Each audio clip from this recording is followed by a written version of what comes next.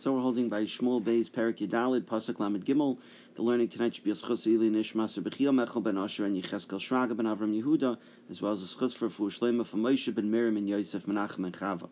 So we learned previously that Avshalom summons Yoav to come appear before him. He wants Yoav to intercede on his behalf with David, so that David allows Avshalom to return and have face-to-face relationship with him once again.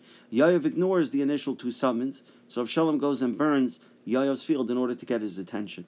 Finally, Yoav does appear to Avshalom, and Avshalom tells him his request. Listen, you put me in a bad spot here by bringing me back from Geshur.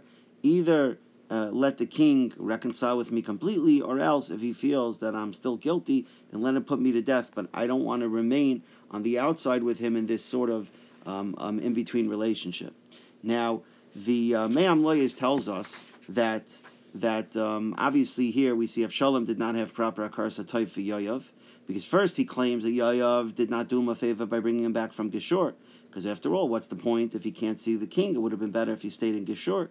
And even after Avshalom burned Yoav's field, Yoav still, we'll see now in Pasuk Lamed Gimel, Yoav still goes to deliver Avshalom's message to David, which ultimately does steal the king's heart, meaning that we'll see that David accepts the request and does reconcile with Avshalom. And immediately in the next perek, Avshalom starts making plans to rebel and to usurp the throne from David.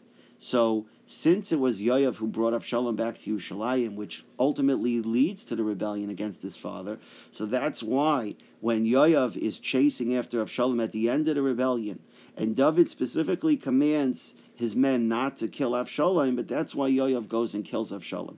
Because Yoav felt backstabbed, specifically by Avshalom. He had gone above and beyond to bring Avshalom back, and he was somewhat responsible for putting Avshalom in a situation where he could even usurp the throne from David. And so therefore Avshalom with a kafei toiv, and so that's why Yoav took it upon himself to go and kill Avshalom later on. So Pasuk Lamed Gimel here, Vayava Yoav el HaMelech, Yoav comes to the king, Vayagid lo, and he told over, he intercedes on behalf of Avshalom. So David accepts the words, the request, Vayikra el Avshalom, so Avshalom is called, he's summoned to the king, Vayava el HaMelech, he comes to the king, Vayishtach lo el apav artza, he bows down on his face on the ground, Lefnei HaMelech, in front of the king, Vayishak HaMelech le Avshalom, and the king kisses Avshalom. Now, even though it appears like it's a completely rosy and full reconciliation, there are some hints in the Psukim that it wasn't as rosy as it looks.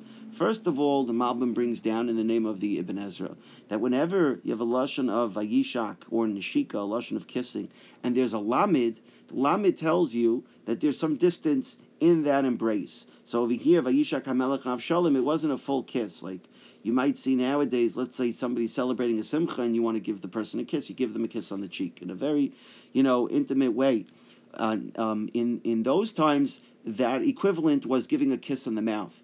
So says the Ibn Ezra, when you have a lamed, it's telling you that it was on the hand, it was a kiss, but it was a kiss at a distance. It was not as intimate as it would have been, and that's what the lamed symbolizes. So over here, even though the king is kissing Avshalom, but there is a distance there, there's still something between them, and that is why the pasuk sticks in a lamed. The Sefer Masakar adds that if you look at the bowing down that Avshalom does, it's also a strange lashon, suggesting something beneath the surface, because it says Vayishtachu lo yal apav artza lefnei HaMelech, in front of the king. What do you mean in front of the king?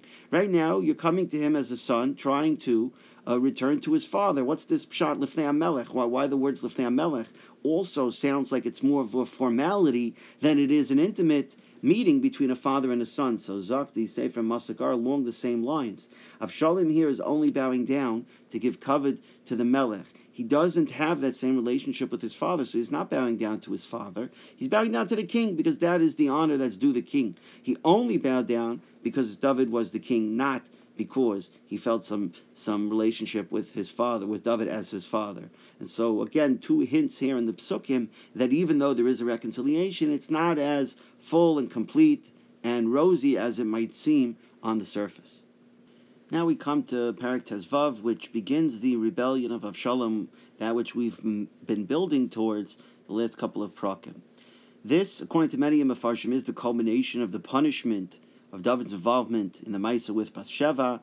It was the initial raw that came was the death of the child, then came the rape of Tamar, then the murder of Amnon, and now the rebellion of Avshalom and ultimately his murder. Although, as we said then, there were those that held that the final punishment came when Adoniyahu starts his rebellion. In either case, Avshalom's rebellion obviously was the greater rebellion in the sense that David is forced to leave Yerushalayim completely, and he has a much larger following from amongst Klal Yisrael than Adoniyahu could ever get. The rebellion here involves both murder as well as nus. We'll see that Avshalom is mizana with David's pilagshim, and both the murder and this nus is a midah kineged midah for David's murder of Uriah and what's seeming to be znus with Bathsheba at that time. We have to understand why Klal Yisrael would back Avshalom, how that could possibly happen, especially because David was the one that was anointed by Shmuel, so it's not like he just took the throne for himself. God specifically picked him, and Shmuel anointed him with the shemen, so how could it be that Klal Yisrael would back Avshalom? And also we know that David, in his greatness in terms of Ruchnias, was on the level of the Avos, was on the level of Moshe and Aaron, so how is it possible that his son could potentially raise a rebellion and force David to run away from Yerushalayim? So on the simple level, this is a part of the punishment of David's involvement with Bathsheba, and adding on to that, Klal Yisrael may have sensed that David disqualified himself based on his behavior with Bathsheba, and therefore he was no longer fit to be the Melech. And instead, who was fit to replace him was the son of Avshalom, who gave the impression to everyone, and we'll see how he stole the hearts of the people, but he certainly gave the impression with his Nazirus and with his tzedakah that he was the qualified person, he was the next in line for the Melech, and he was right to be the Melech. And so that's how it could happen that both Shemayim would let Avshalom rebel, as well as the people would follow Avshalom and forsake David, despite the fact that he was appointed to be their leader by Shmuel.